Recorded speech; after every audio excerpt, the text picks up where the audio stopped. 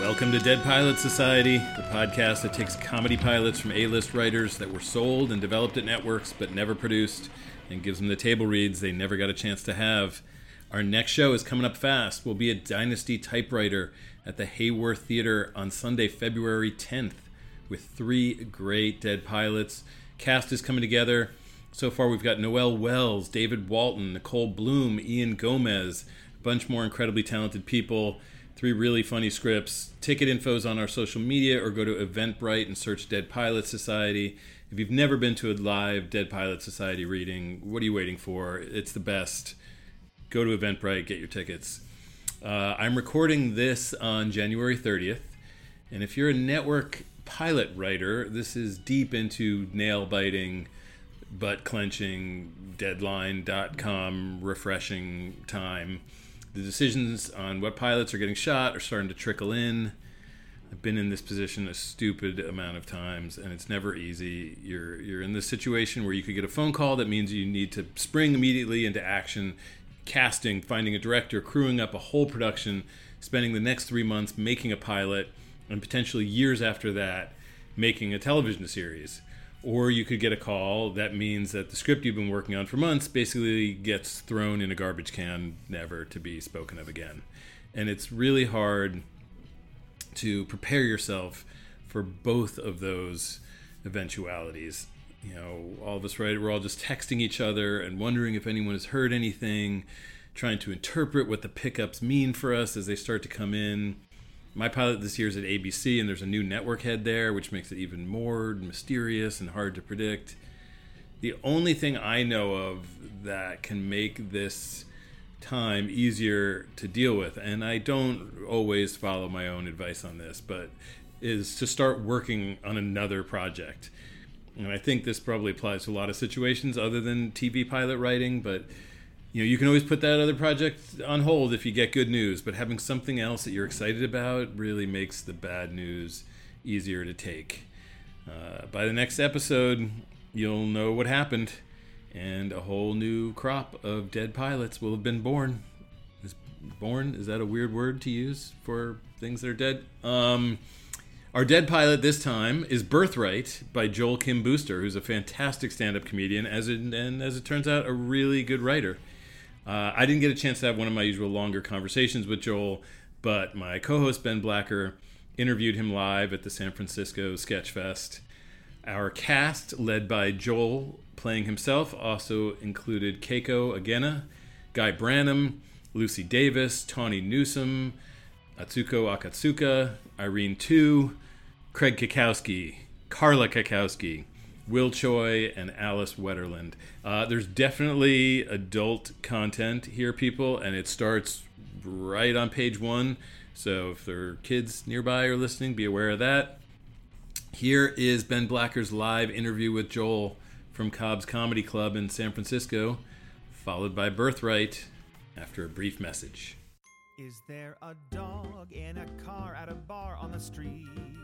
Yay! I'm Allegra Ringo, a small dog owner. My dog Pistachio howls when she's excited. And I'm Renee Colvert, a big dog owner. My dog Tugboat tips over when he's sleepy. And we co-host a podcast called Can I Pet Your Dog that airs every Tuesday. We bring you all things dog. Yes, dog news, dog tech, dogs we met this week. We also have pretty famous guests on Butt Legs. We're not going to let them talk about their projects. No. Just want to hear about those dogs. We don't want to hear about your stuff, only your dogs. So join us every Tuesday on Max Fun. Please welcome Joel Kim Booster. Hi, Joel. Hi. Hello. Well done. Thank you. Good acting. Yeah. Thank you. You have sent us a really awesome pilot. Thank you. It's called Birthright. Birthright, yeah. Tell me a little bit, if you would, about how this came to be. Okay. Well, I guess it started when I started doing like meetings with networks and things like that, and this, let me interrupt you for a moment. I'm going to interrupt you a whole lot because I want to dig in on this stuff. Definitely. You are sort of known as a comic, stand-up, right? yeah. And people, so because of that, they're like, this guy's funny. Right. I We're bet in he the has a golden story to age of tell. comedy, and everybody, wants you to write a show, and I would go and sit down with these people, and a lot of, old white men would tell me, like, oh, you've got to write a story about going back to Korea and meeting your real family. which is always deeply offensive to me on a couple of different levels. First of all, obviously because real family is such not the way I would put it. I am adopted, if you didn't know that. And also, I haven't been back to Korea yet, so it's not a story that I can really write. And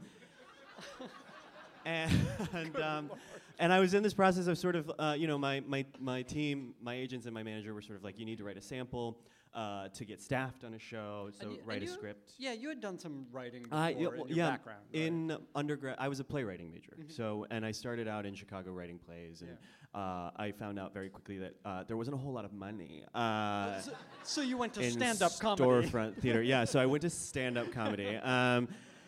So I'd never written a teleplay though, and I remember talking to my manager about it, and I was like, I can't make this character gay and Asian and adopted. Like, that feels like a lot. And that's like death and divorce. Exactly, in a pilot. yeah. And my manager very smartly was like, well, we're not really trying to sell this. It's just a sample, so just shoot for the fences and write whatever the fuck you want, and be as honest to your voice as you possibly can. And so I wrote that. I wrote a pilot that I truly never thought anyone would want to produce, and someone did want to produce it, and then they didn't want to pick it up. So everybody was sort of right. But it really is. I mean, I would imagine that this gave you some traction. Like, it must have gotten you into rooms outside of selling the thing. Like, people respond to this. It's a good work. It's an emotional. It feels like a personal work. Yes, extremely personal. And it got me pretty much every other writing job I've ever gotten since then. And it was a while ago. And yeah, it taught me a lot. The development process of working on this pilot and this show specifically taught me a lot. I mean, and also just because we shot a pilot and then the network asked me to write 5 more scripts. So I've actually written half the season of this show. That's what we should have done all day. Yeah. A full With marathon. This cast? We'll come back, and do the whole thing. Second episode society. Exactly. We'll do the whole season. I can knock it out in a weekend. Well, let me ask you about that. I mean, let's talk about the writing process for a second.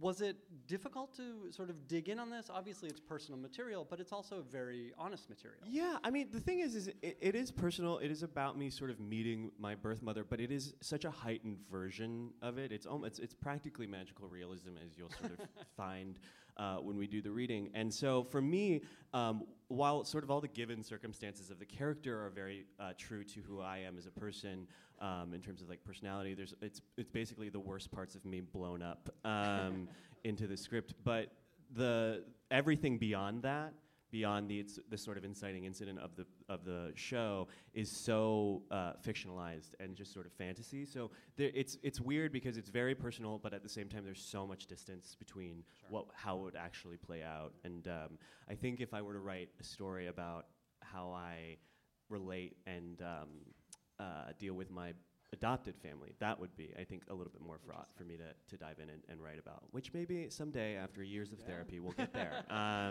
Do it before the therapy. That's the version we want. Exactly. Let's talk for a second about the business side of this. So it eventually got sold to whom?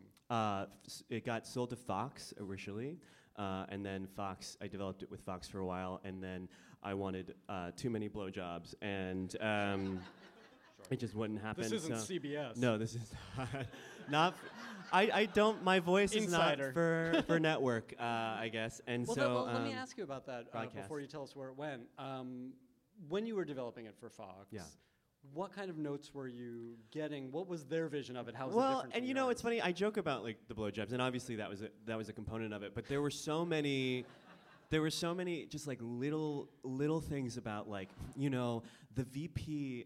There was a dead cat at one point. I'm in the script, and I remember a notes call, and it was like, the senior vice president of advertising really loves her cat, and so if she sees this dead cat in the script, she will not like it, so you have to find a different joke. And it was just like very small, like you're just filtering through so many layers of like a network and a studio and like all of these different people. It just felt like 30 people's whims were sort of going into making this show, and so that was very frustrating. But they were very cool because when they bought it, they said, we will develop one draft of this pilot with you, and if it doesn't work out, then we're not going to shelve it and hold on to it. You can have it back. And they made good on that. So that's right. So where did it go next? And then it went to Comedy Central, where because we had already shot like a pilot presentation and had this script, that was where they were like, hey, can you write half the season just so we can see what this would look like? And then did you put together a room for that? Did you do it? I had a room for almost 2 weeks, and we basically broke the season together, and then I went off and wrote the scripts on my own, and then they threw out one of them, so I wrote another one. And so I wrote, I think all told, like 7 different scripts in addition to the pilot for them at the end of the writing process. What was the room experience like for you? Had you been in a writer's room before? I had been in a writer's room. I had never been in a narrative writer's room before. I had been in sort of like comedy, late night sort of rooms, just writing jokes. And honestly, you know, it sucks that this show didn't get picked up, but that was the most gratifying experience of my life, was sort of co-running a room. And it was sort of a moment for me where I was like, oh yeah, this is exactly what I should be doing with my life. And yeah, it was great. And then why did this one end?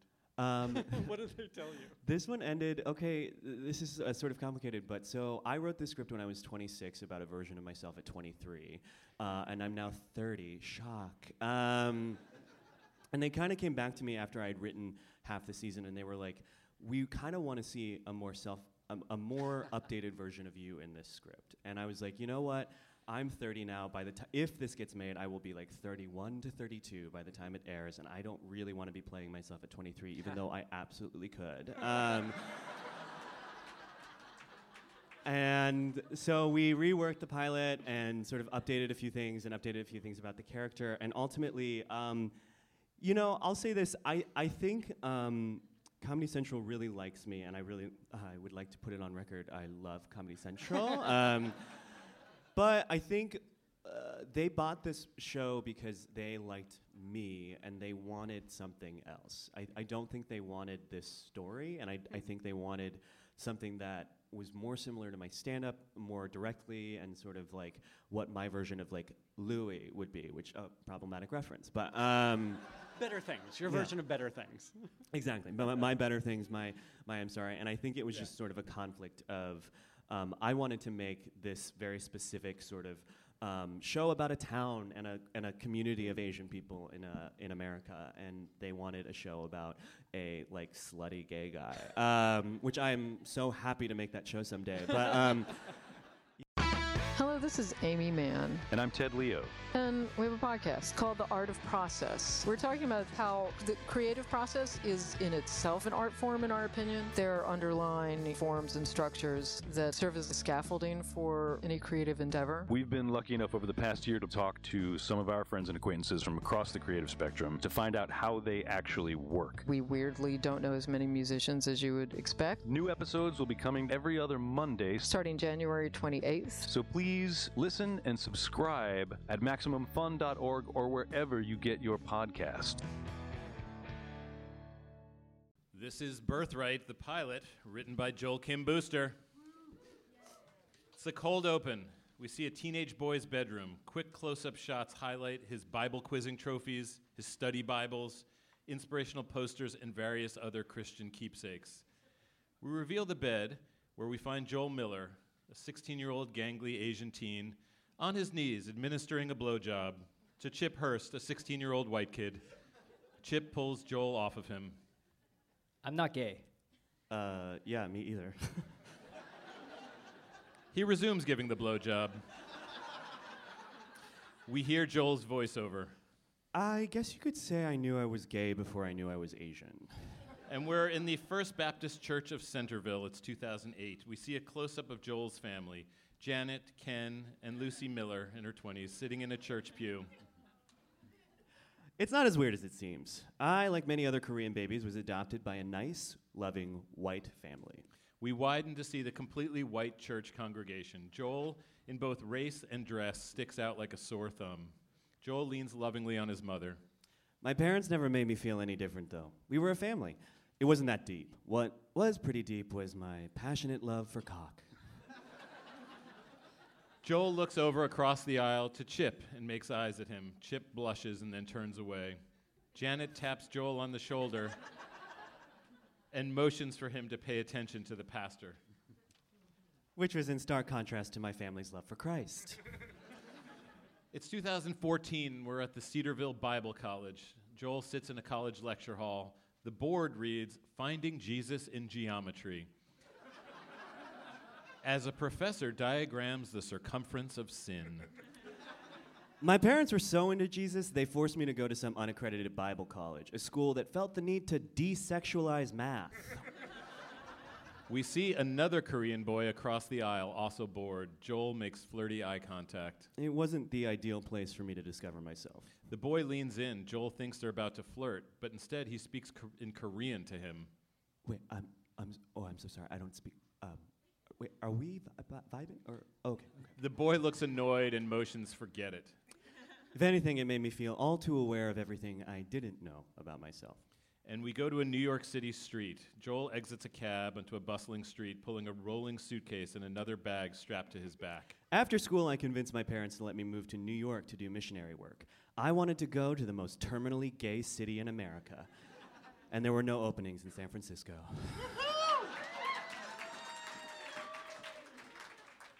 I'm gay! A man stops and gives Joel a joyful hug. While he's getting the hug, a second man walks by and steals his suitcase.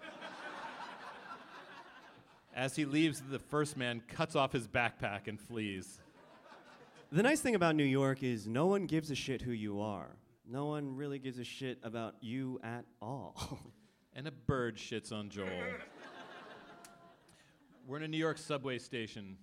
Joel stands in stuffy-looking church clothes while his female partner stands next to him in a frumpy dress. They're standing near one of those carts that holds Christian tracts. A hot man stops by the cart and flirts with Joel. I only planned to do missionary work until I found a real job, but it turns out majoring in minor profits and minoring in major profits didn't exactly make me an asset on the job market. As Joel and the man flirt, his partner tries to hand the man a tract. Joel boxes her out. It's not like I was in a hurry to figure something out anyway. Did I mention that my parents were paying my rent and my phone bill and my credit card bill?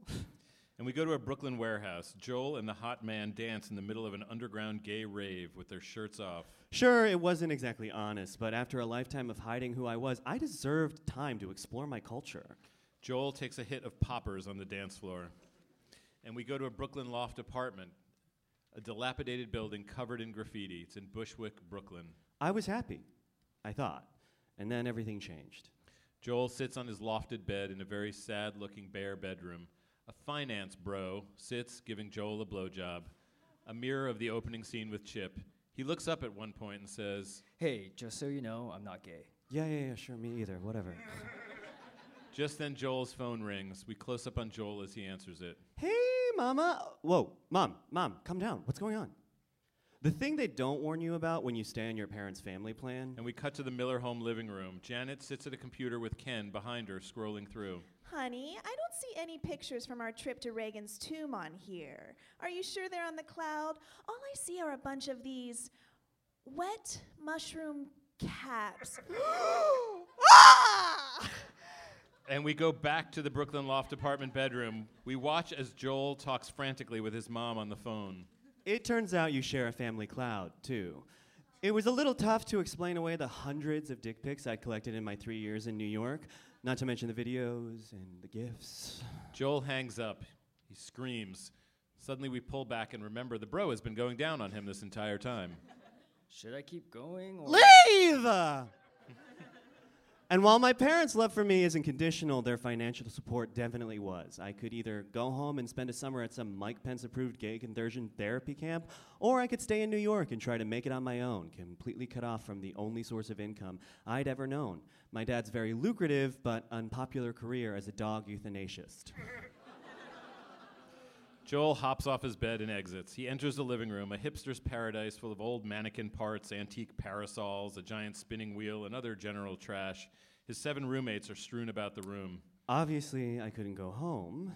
Joel clears his throat, and the roommates all turn to look at him. Hey, roomies, I am glad you're all here. Just thinking about the rent situation, and I was wondering how you'd all feel if I paid my share non-monetarily, like in a dance or a poem or a monologue. They stare at him in silence.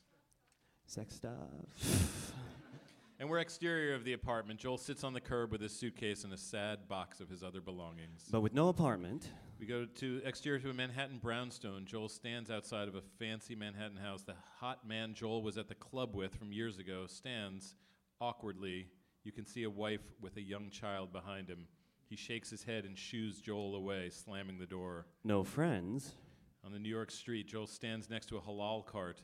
The halal cart man reads his resume and shakes his head, hands it back to Joel. And no marketable skills. It looks like New York wasn't an option for me anymore. Joel sits in a dumpy-looking Chinese food restaurant, sadly picking through some food, his belongings by his side. Maybe all I could do was go home and just be one of the thousands of sad, closeted guys living outside of Cincinnati. But then it hit me. Joel looks across the restaurant and sees an Asian mother happily eating and laughing with her young son. This whole time, I thought New York would show me who I was, but there was this whole chunk of my identity missing. Sitting there in that Chinese food restaurant, it hit me. I needed to be in Korea. I mean, maybe if I could get back to where it began, where I began, my life would start to make sense. Don't get me wrong. I love my family, and I know they love me, but maybe there's something else out there for me, a different kind of family, one that will accept me and support me and help me figure out who the real Joel Miller is. And we cut to the Home Again Adoption Agency. Joel sits across the desk from Nancy, an exhausted, no-nonsense-looking agency employee who has been patiently listening to this entire story. So anyways, that's why I'm here, to find my birth family, discover who I really am, maybe find some purpose in my life, blah, blah, blah, blah, blah. You get it. I really didn't need to hear all those details. Well, I just wanted you to have the full picture. Yeah, it was very graphic. Okay, what's your name again? Joel Miller. Nancy begins typing. Not my birth name, of course.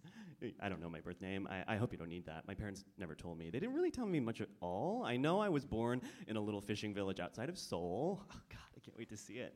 To just stare out into whatever ocean is over there and then just finally be at peace, you know? I could just, oh, my God, I gave myself chills. You know? Blue Hill. I'm sorry, is that what it means in Korean? I don't get it. Blue Hill, Maine. Sweetheart, that's where you were born. Joel narrows his eyes at Nancy. Nancy stares back. I'm sorry, what now? And that's the end of the cold open.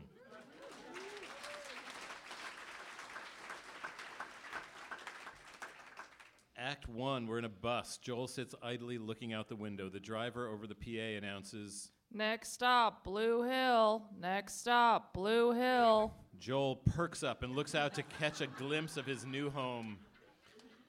We see a town that is gray and sad. Strips of businesses have closed or are on the verge of closing. Most every person the bus passes is Korean. Joel clocks this. We see an empty public pool full of feral cats. An Asian man throws heaps of cat food into it. We see a slightly more affluent part of town. An ancient Asian woman on rollerblades rides up next to the bus, trying to peek in. We see the bus pull away, leaving Joel standing alone at the bus stop with his bags. He takes a deep breath. He pulls a piece of paper out of his pocket, reads it, looks around, shrugs, heads off with his bags in tow. We're in Siggy's diner moments later.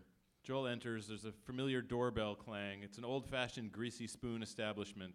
Marcy, a perky waitress with a vacant sort of look in her eyes, approaches Joel. There you are. She's right over here. Marcy motions for Joel to follow. He's confused, but shrugs and follows. She leads him to the back of the restaurant to a booth where 3 middle-aged Korean women sit. They stop chatting and stare at Joel. Marcy does a ta-da motion to Joel. Ruthie, the alpha of this particular group, speaks up. Marcy, who is this? You told me to bring your husband to your booth when he got here. Marcy, does this look like a 49-year-old Korean man to you? Yes. Excuse me? I'm still the CW16, thank you. Go away, Marcy. Marcy flees. The 3 women smile at Joel innocently. Happens all the time, right? Not in this town, it doesn't. Why haven't we seen you around here before? Oh, well, I just got here. I'm looking for someone, actually. Maybe you can help me? I'm sure we can. We know everybody in this town. Joel pulls a slip of paper out of his bag. Well, that's great. Her name's Sarah Kim. I have an address, but half this town doesn't show up on Google Maps, which I didn't think was possible. Is this town like Brigadoon or something? I'm sorry. Do you speak Korean? No. 1 second. They begin chattering away in Korean. Joel is not pleased. After several moments, the women turn to Joel again. Sorry, never heard of her.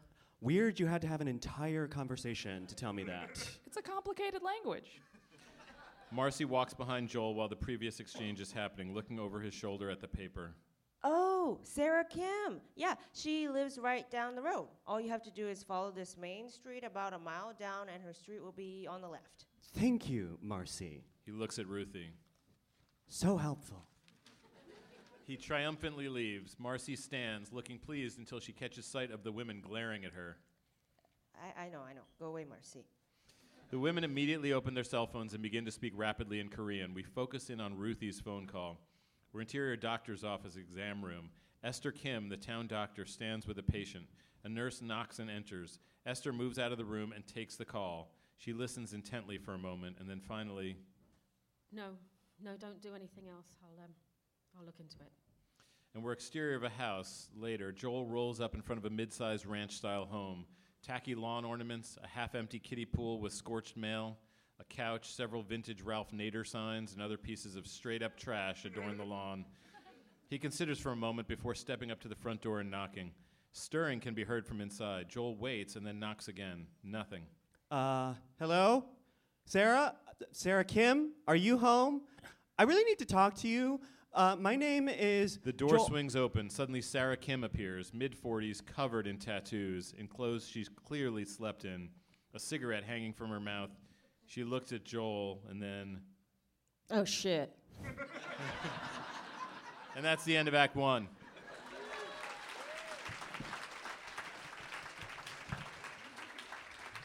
Act 2, we're in Sarah's house moments later. Oh, shit. We didn't sleep together, did we? Ew. Sarah looks like she's about to get violent. Oh, no. It's not that. I'm gay, which is actually sort of why I'm here. You're one of guys. Come on. She wanders back inside, door open, leaving Joel standing on the porch in disbelief. From off-screen... Hurry up! You're gonna let the birds in here! Joel rushes inside, mouthing more birds. We're in the house. Joel follows Sarah into the living room. The house is a cluttered mess. Beer cans, full ashtrays, weed paraphernalia, and other assorted trash litter the living room. Oh, my God. Guy! Get out here! One of your strays is returned! I'm sorry, who's Guy? Guy, a 40-something gay man, enters with sleep in his eyes. He's Sarah's best friend from high school and has never left Maine, but otherwise believes himself to be the center of culture, gay and otherwise, in Blue Hill. What's going on here? Oh, what is going on here? I don't know. You slept with him. Did I? Wait, if I slept with you, then who? Guy wanders back into his room. Please, focus. Are you Sarah Kim? Yeah. Who wants to know? Are you from the government? Did Roland send you? If so, I did not set that mailbox on fire. No, I'm not from the government. Oh, well, between you and me, I totally set that mail on fire. Guy re-enters with a twink in tow. No, this is definitely the one I fucked last night. Then who the hell are you? I'm your son. Leave, now. The twink flees. Guy pushes some trash off of a chair and sits. Guy, can you give us a second? What? No, Sarah, I was there when this boy was born. 13 pounds and 42 ounces. Okay, that cannot be right. Out. Out. He slams the door shut. What did he mean he was there when I was born? Oh God, is he my... But, Guy? No. He was just around in high school and gave me a ride to the emergency room, then I was just never able to get rid of him. Wow. So, you're a fag hag. And you're a fag. What are the odds? Sarah sits, lights a cigarette. They stare. Were they good to you? Yeah, they were, for the most part. You know, it was pretty standard. Birthday parties, hugs, regular meals. Glad to hear it. So, we good here? I got a real bear of a day ahead of me. Sarah gets up and begins to compulsively clean, cigarette in hand. Wait, what? No, we're not good here. I didn't want to just meet you. I wanted to connect with you. Why? What do you mean, why? You're my mom. Do I look like a mom to you? I mean, no, but honestly, that's better. I thought you'd be some regular boring mom, but you're not. You're like young and hot. Oh my God, where are the Gilmore Girls? Do you need money? Because I'm barely keeping my head above water here. If my ute still worked, I'd sell another kid. No, not exactly. A kidney then? Because if you do, I don't think you'd want any of the organs in this body. No, it's just my parents are super Christian, and once they found out I was gay, they completely cut me off, and now I don't really have anywhere else to go. You're what, 25? Shouldn't you, I don't know, have a job by now? Okay, first of all, I'm 27. It feels like you should know that. And secondly, it is not my fault I never learned any of the necessary skills to get a real job. It's their fault. They made me dependent on them. Do you hear yourself when you talk? I'm just really lost here. I don't even know who I am anymore. I could really use a mom right now. This is real. Sarah absorbs this in silence for a moment. Hey, I could be your mom. Guy. Does this little routine normally work for you, or? What routine? The whole teary-eyed, long-lost baby song and dance. Wait, this isn't. I guess it confirms it. You really are my kid, like mother, like son, my own little scammer. I'm not trying to scam you. I just need a little help. And take a look around. I'd help you as much as you'd help me, just like Rory helps Lorelai. I mean, your life is clearly a mess. Just hear me out. You're literally my only option right now. You're my mom. Okay, stop saying that. I'm not your mom, all right? I'm just a stupid girl who hates condoms and screwed up big time. That's all. Screwed up big time. Joel is stunned. Suddenly, a horrific bird dump drops down the front of his shirt. Sarah grabs a hockey stick from behind the couch. Listen, if there's nothing else, I really have to club some birds now. Joel wants to say something, but he is for once in his life speechless. He turns to go, slams the front door. Moments later, we're exterior Sarah Kim's house. Joel's stuff is gone. He looks around for a second. Are you fucking kidding me? Fuck! He screams. He turns to maybe go back inside, but thinks better of it. He looks down at his bird shit shirt and heads off. He kicks a lawn ornament as he goes.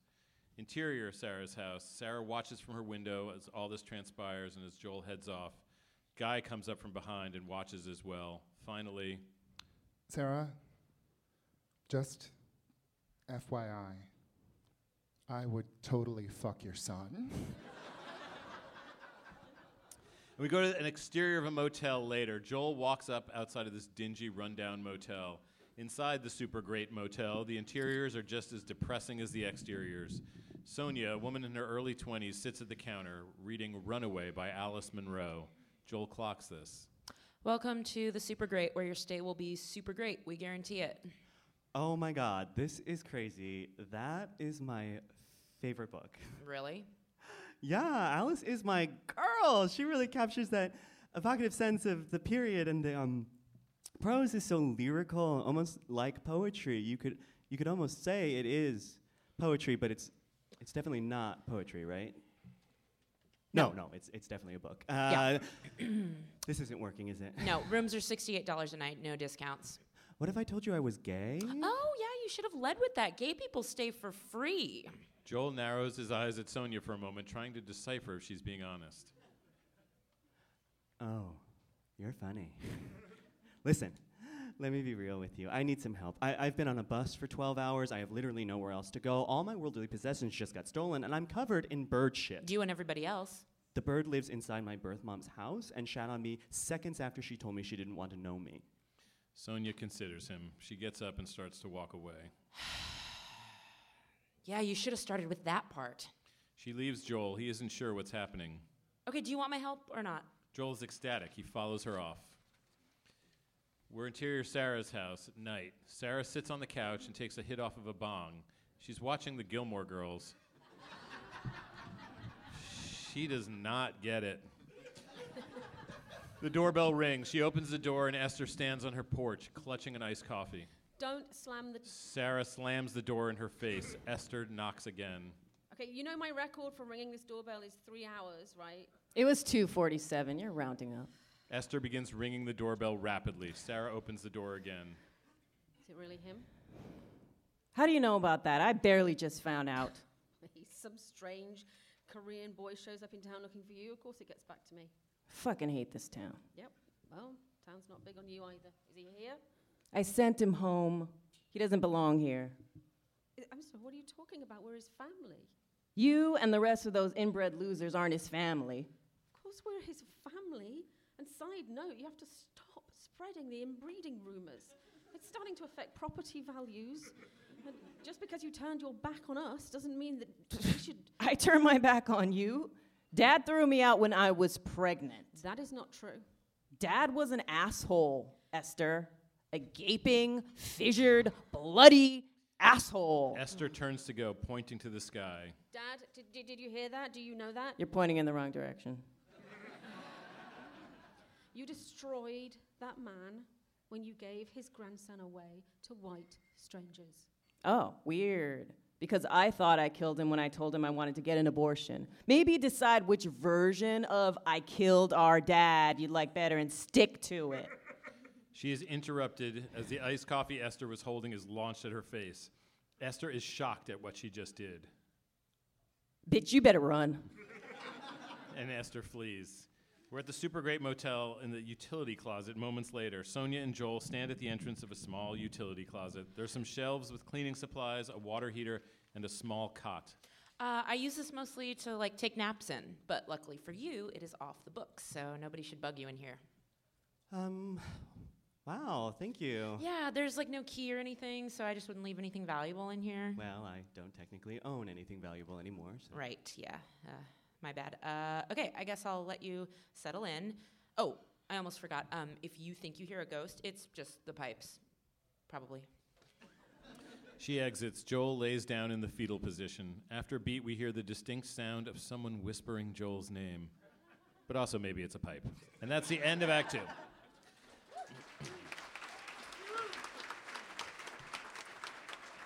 We start Act 3 in the utility closet at night. Joel lays in the cot. He's been crying. He pulls out his phone and stares at it. He has a ton of missed calls from Mom and a voicemail.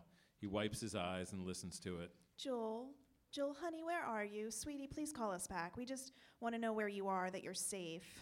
Oh, baby, your father and I, we love you so much. Come home. Joel sits up and considers this. If you come home, we can tackle this thing together. Cindy Hurst, her son went through the same exact thing, but he got better. We can fight this thing together, sweetheart, if you just... Joel hangs up as there's a knock at the door. He sorts himself out just as Sonia enters. She's holding a garbage bag. Hey. Hi. I went through the lost and found. I thought I'd bring you some new clothes. Holy shit, thank you. You're like Oprah. Yeah.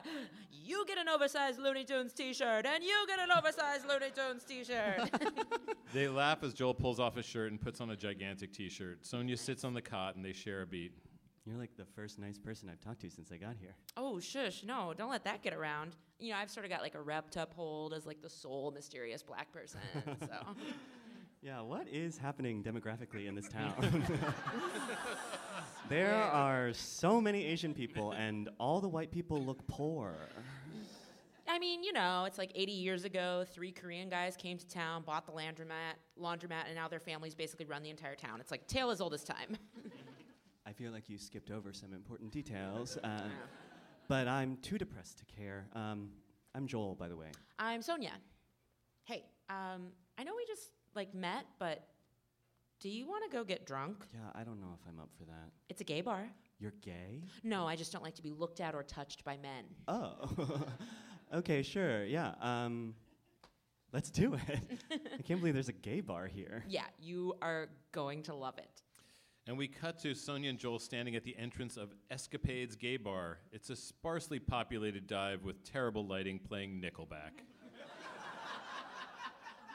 I don't love it. You sort of really need to be drunk. Guy enters from the back carrying a large case of alcohol. He catches sight of Joel, yelps, and drops it. Wait, you can't be here. It's 2018. You can't talk to her that way. No, I am talking to you. Your mother would freak. Why would she care? She owns this place. Wait, oh shit, you're Sarah's kid? No wonder you're so fucked up. Ew. My mom owns this place? This is basically a human rights violation. Excuse me? I will have you know that this is the only gay bar in 3 counties. Yeah. You're shitting me. Then why isn't it packed? It's Thursday, aka Gay Saturday. Oh my God. This is it. This is my calling. Sonia, we are going to save this sad little gay bar. I mean, that sounds cool. I just kind of thought we'd like get drunk and maybe like platonically make out or. Sad little, excuse me. What makes you think you're so special, little lady? I'm from New York. Oh, please. What is this, 1988? New York is played out. Blue Hill is poised to be the next big cultural hotspot. Yes! I love that delusional energy. But for Blue Hill to be cultural anything, there has to be gay people. Don't you see? This is how we all get what we want. You get a bar full of hairless wannabes, and I get to prove to my mom how much she needs me. And Sonia, she gets the satisfaction of being a good ally. All right, fine, but I better see y'all motherfuckers at the next Black Lives Matter rally, okay? Absolutely, of course. But first, let's fill this place with facts. And we're exterior Sarah Kim's house at night. Close-up of a bird on a bookshelf. Moments later, a hockey stick crashes against the bookshelf, books and bird flying everywhere. Cut to Sarah standing and panting. She looks down at the mess and begins to pick up the books. She stumbles on a yearbook from 1992. She picks it up gingerly, considers opening it. Then she walks by the kitchen garbage can and throws it in. A beat later, she walks back again and digs it out. We go to escapades. Joel stands in front of Guy, Sonia, and a medium-hot gay guy, giving them instructions like a general. Okay, is everyone clear on the plan? I mean, are you sure about this Ariana Grande girl? What about Cindy, or Janet, or Patty? Are those like your friends or something? They sound like moms. Moms aren't sexy unless they're crazy irresponsible, in which case gay people love that, okay? Look, I'm just not sure I feel comfortable posing as Joe Jonas on Grindr to lure guys here. For one, it feels dishonest. And for two, why not Nick? Okay. Why would Nick Jonas be at some dumpy gay bar in the middle of Maine? And once you're here and they see how cool it is, they won't care if the worst Jonas brother is here, okay? We don't have time for your thinking. Everybody circle up! Everyone gathers around in a circle and holds hands. Dear gay Jesus, yea, though I walk through the valley of this shoddy little cum dump, I will fear no strain of HPV, for thou art with me. Thy rod and thy staff are a comfortable size, not too big, not too little, and not too chody. Amen.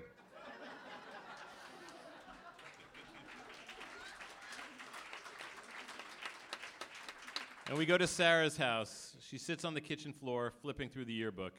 We see a picture of Sarah as a teen, goth and surly. The caption above her photo reads, "Most likely to get pregnant." She laughs. Next to her photo, we catch a glimpse of young Guy with a caption, "Most likely to join a cult." She flips the pages forward, and a yellow piece of notebook paper falls out. It is a list of baby names. Most of them are terrible. Atticus, Blaze, DeMarco. She unfolds it further, and a picture falls out. It's a photo of Sarah at the hospital holding baby Joel. She's not smiling. Sarah studies the picture for a beat. Just then, her phone rings, startling her and the bird. It's Guy. She answers. Guy, it's my one night off. What? Okay, I'm coming. She gets up, throws on her coat, and exits. At Escapades, moments later, she enters the bar and is stunned. It's packed. The lighting is completely different. The music is hip, and there are some mismatched TV screens rigged behind the bar playing old porn. Guy is pouring shots in some twinks' mouths. Woohoo! Sarah sees Sonia with her earbuds in at the bar reading her book. She approaches. You, reading girl. What's going on in here? Oh my gosh, crazy, right? It is all him. She points to the back of the bar where Joel is sitting on the pool table holding court. Sarah walks toward him. And I've said it once, and I've said it 1,000 times. Horses aren't gay. They're queer. Oh, hey! You're here. Joel spots Sarah and hops down. How did you do this? All these people. You like it? Let me give you the quick tour. He takes her towards the bar. First thing was obviously the lighting. It's got to be low enough so you can't see the mane all over everyone's faces. He points to the TVs. Screens are really important to gay guys so that we have something to look at when we're not looking at our phones. Is that my bar back? We see the medium-hot gay guy dancing in some old loose cotton boxer briefs. He does not seem hot enough for that. He's not, which is perfect because it makes the other guys mad, and we're at our horniest while we're resenting someone else's body. In the bathroom, there are stalls with shower curtains. You didn't have any doors on any of these stalls before, which meant there wasn't any place for people to do drugs. Now there are. He pulls back one of the curtains. Hey, we're doing drugs in here. Yes, exactly. How did you do all this? Turns out being gay is my only marketable skill. Sarah laughs and realizes he's not joking. Oh, you're not kidding. That's kind of sad. If you think having a thriving business is sad, then get ready to sob. I have so many ideas for this place. We could really make this place a landmark. Before Joel can answer, Guy comes running in, brick in hand. The police are here. Why? And why are you holding that brick? This could be Blue Hill Stonewall, and I could throw the first brick. I'd be a gay historical figure, like Harvey Milk, or that JetBlue flight attendant who went crazy on the tarmac. I told you 1,000 times, no bricks. Sarah yanks the brick out of his hands and walks off with Joel. Guy stands for a beat, then pulls a second brick out of seemingly nowhere. At the front bar, Sarah pushes by him and approaches the two cops, both Korean. Excuse me, ma'am, are you the owner? Mark, we went to elementary school together. What's the deal? Does the Blue Hill PD suddenly have an issue with gay people now? Guy leads a boo and a hiss. Oh, man, come on, you know it's not like that. My cousin's gay. He subtly indicates with his eyes that it's his partner. Wait. Huh? I'm not. No, to tell you the truth, some of your neighbors were a little worried. It's usually pretty empty in here, and with all the crowds? It's not always empty. The last time this many people were in here, that cult was using your bar as a staging ground to take over the town. Yeah, that was a rough week. Well, hey, thanks for stopping by, but there's no issue. Things are just gonna be a little bit busier around here from now on. Yeah! Blue Hill is about to become Maine's biggest gay attraction, so buckle up, bitch. This is the new normal. Sounds great to me. Y'all have a good night. Ryan Murphy is a genius. They turn to go. And don't come back! The crowd cheers. Just before they exit, a brick narrowly misses their heads and hits the wall. They turn. Oh, no. Everything breaks out into a riot. People pushing and screaming. In the midst of all of this, Guy screams, I did this! This was me! And that's the end of Act 3.